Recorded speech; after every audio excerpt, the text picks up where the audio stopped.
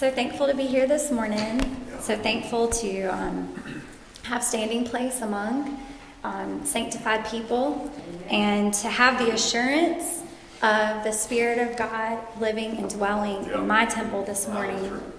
I appreciate all my brothers and sisters, those that stand up for the truth of God's word and live it in their lives. It is such an encouragement to me, such a blessing to have fellowship with people who live by the standard of God's word.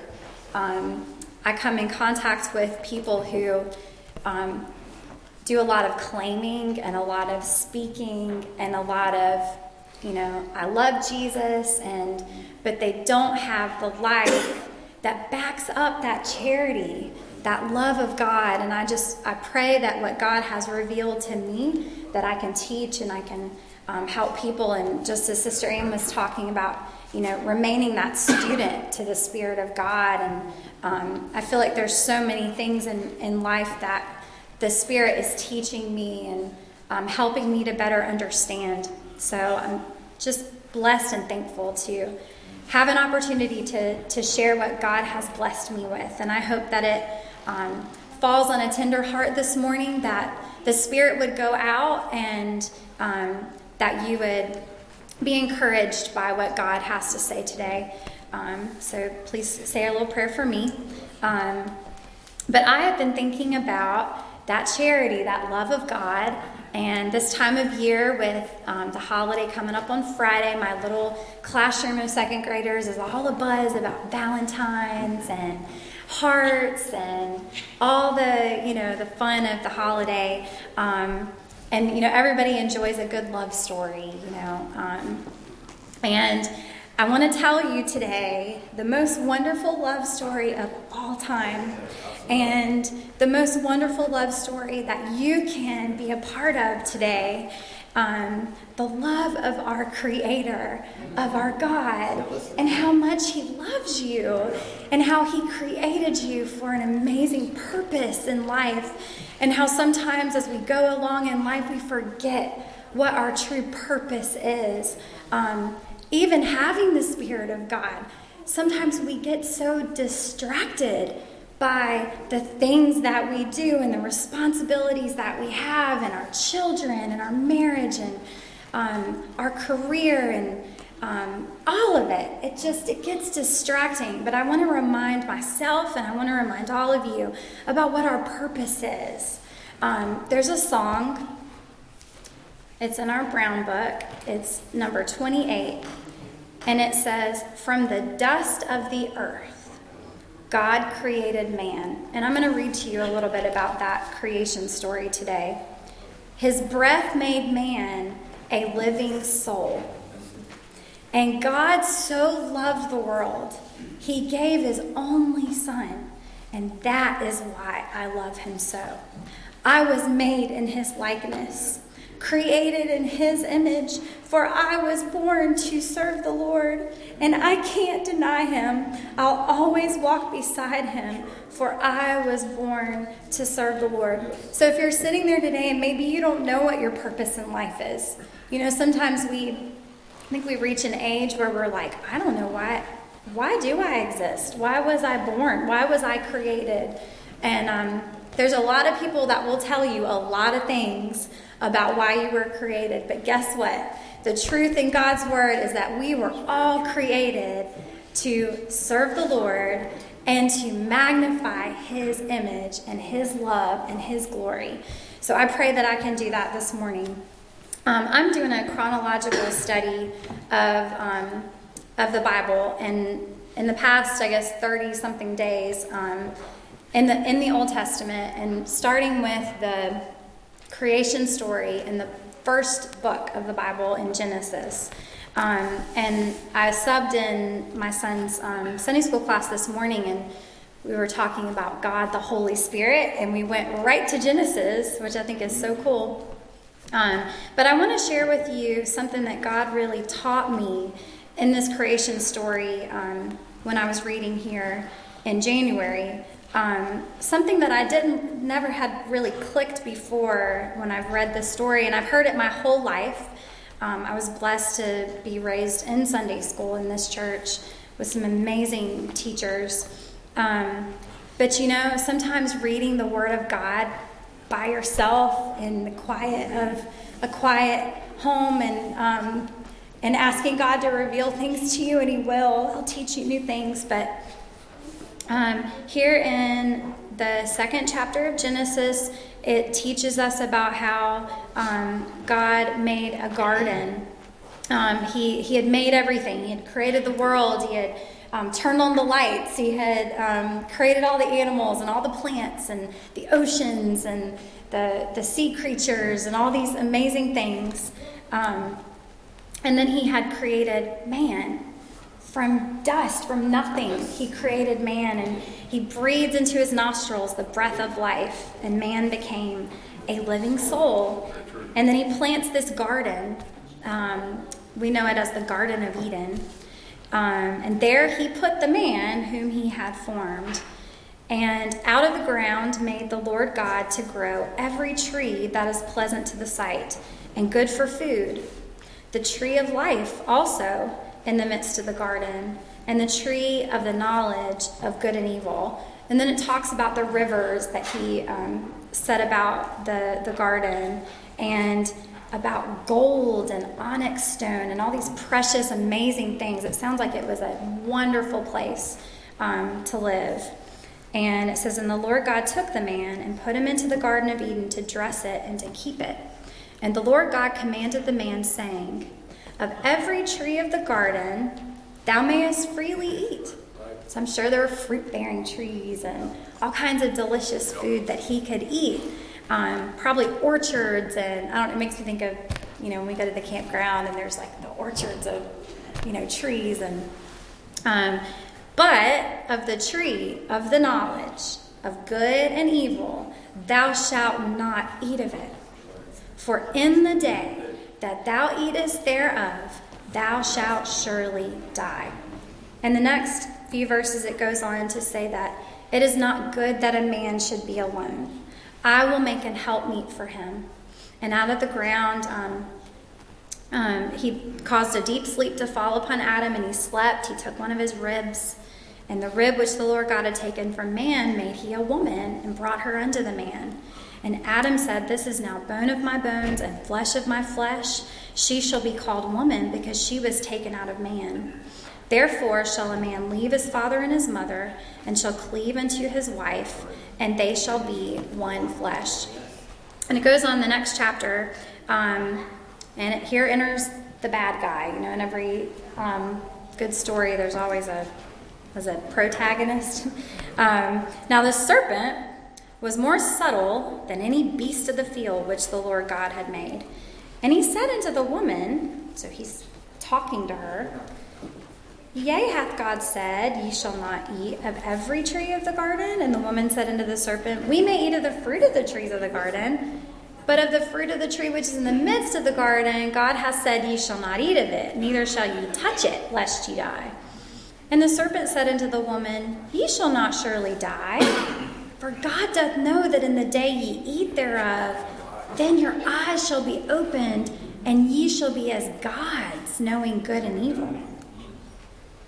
And when the woman saw that the tree was good for food, and that it was pleasant to the eyes, and a tree to be desired to make one wise, she took of the fruit thereof and did eat, and gave also unto her husband with her, and he did eat. And I thought about the first mistake she made was she had a conversation with the enemy. And that is a very dangerous place to be. Don't have a conversation with the enemy.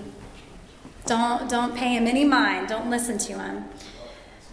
And verse 7, and the eyes of them both were opened, and they knew that they were naked, and they sewed fig leaves together and made themselves aprons.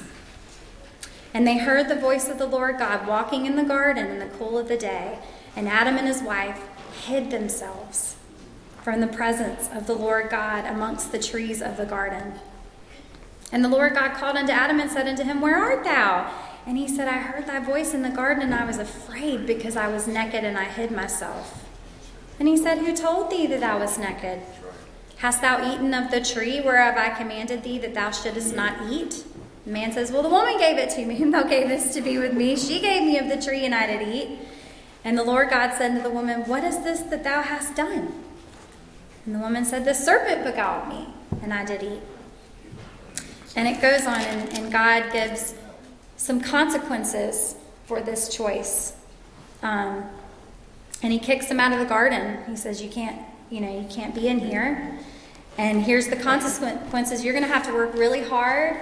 You're going to have to bear children in pain. And you're going to be basically a servant to the ground. You're going to have to grow your own food and provide for your family. You're going to have to provide shelter for your family. You're going to have to make your own clothing and all of these things. And I guess what was really kind of clicked in my brain, that wording of the tree of the knowledge of good and evil. And I thought about when they ate that fruit, what happened was that all of a sudden they were deciding for themselves that they knew what was right and what was wrong. And they were deciding what the standard was for good and evil, rejecting God's standard.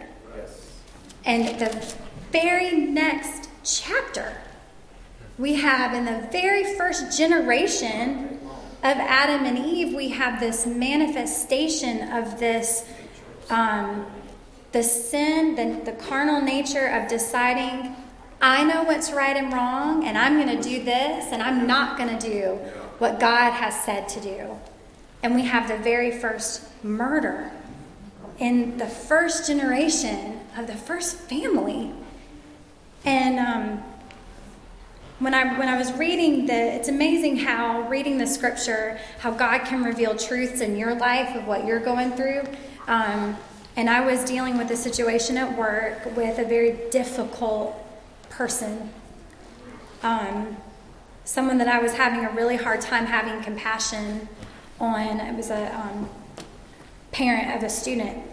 And I was reading about this and how when we walk away from God, or we say that we reject God's standard, that we come up with our own opinions and we come up with our own decisions about what's right and wrong.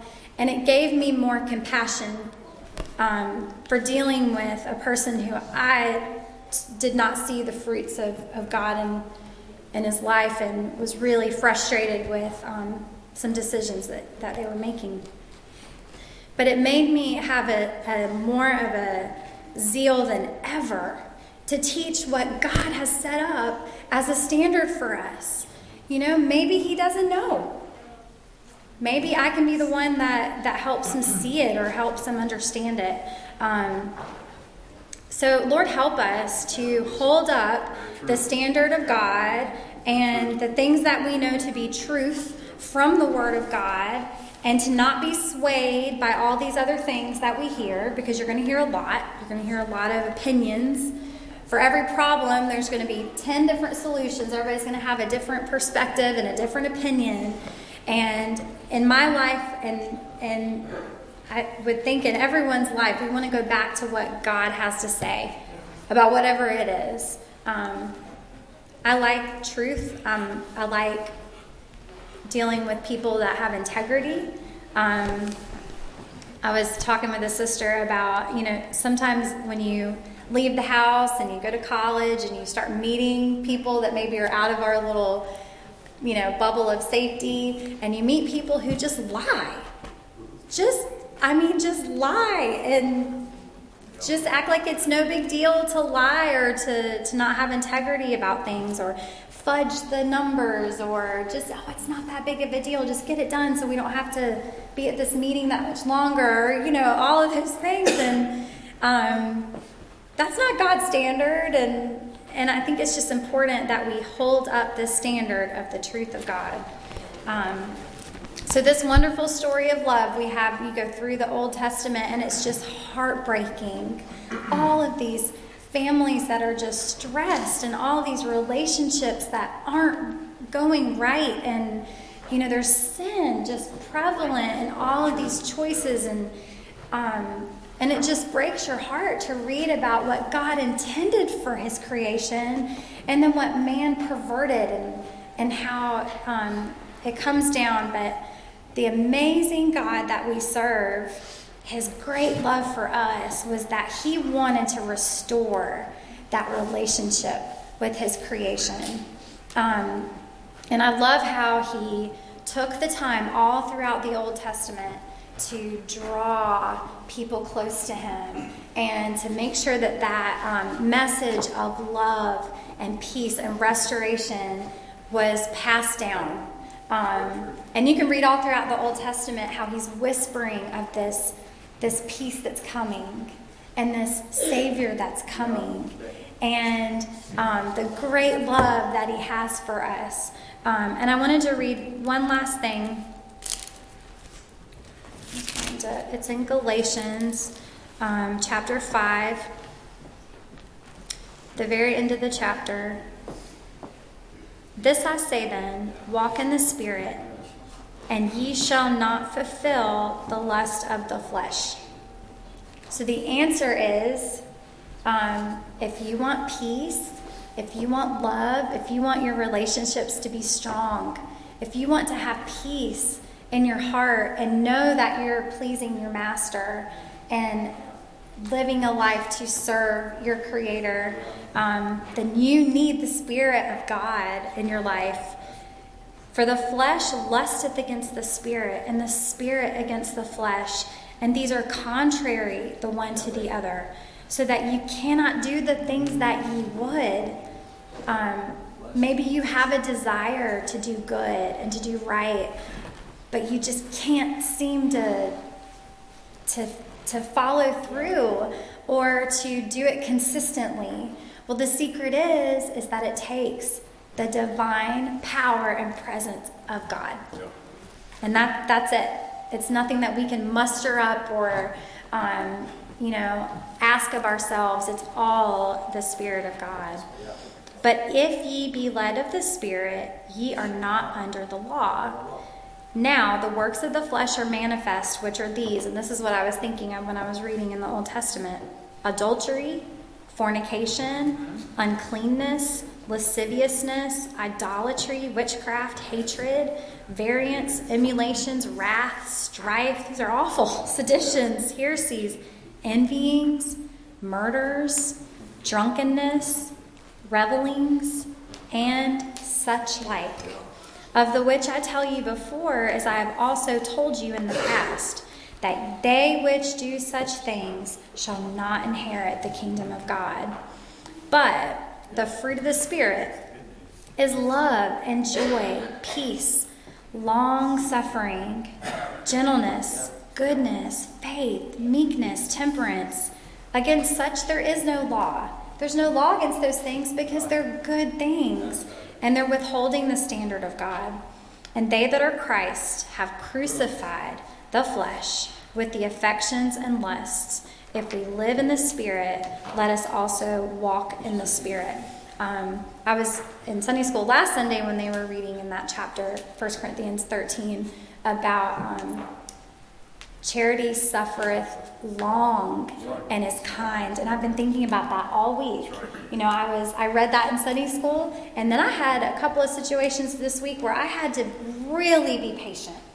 And I had to be patient again and again and again with the same situation. And every time I had to pray that God would give me kindness as I was patient, because, maybe we can be patient with somebody over and over, but maybe by the fifth time, we're not so smiley about it or we're not so loving about it. But God's love is different. And aren't we thankful that even in our weakest moments, or maybe in our moments of just disobedience or, turning away from God and maybe saying, maybe I know better. Maybe I'm going to try it my way and see how it goes. I think we all, I see that in the fight of my children sometimes, this, my 2-year-old trying to get her dressed, and she has all these opinions, about, my boys never did that. She has all these opinions about what she wants to wear, and I don't want those shoes. I want these shoes. It's this fight for, independence, and this fight for, my way is better. And of course, I'm kind of doing the same thing with her, right? My way is better. But the beauty in surrendering to God's standard and to God's will is that these are the things that are promised to us. And the things that we lay aside are those things that tear us down and mess up our relationships. The Spirit of God is what strengthens my family, even in times of really stressful things or just bad days or conflict or whatever it may be. The Spirit of God is what draws us in and gives us a standard of how we treat each other and how we love each other. It enriches my life, and it is the most beautiful love story I've ever known. And I pray that maybe that story will inspire you to talk to the Lord, to take down your Bible. Don't take our word for it, but to take down the Bible and read it for yourself.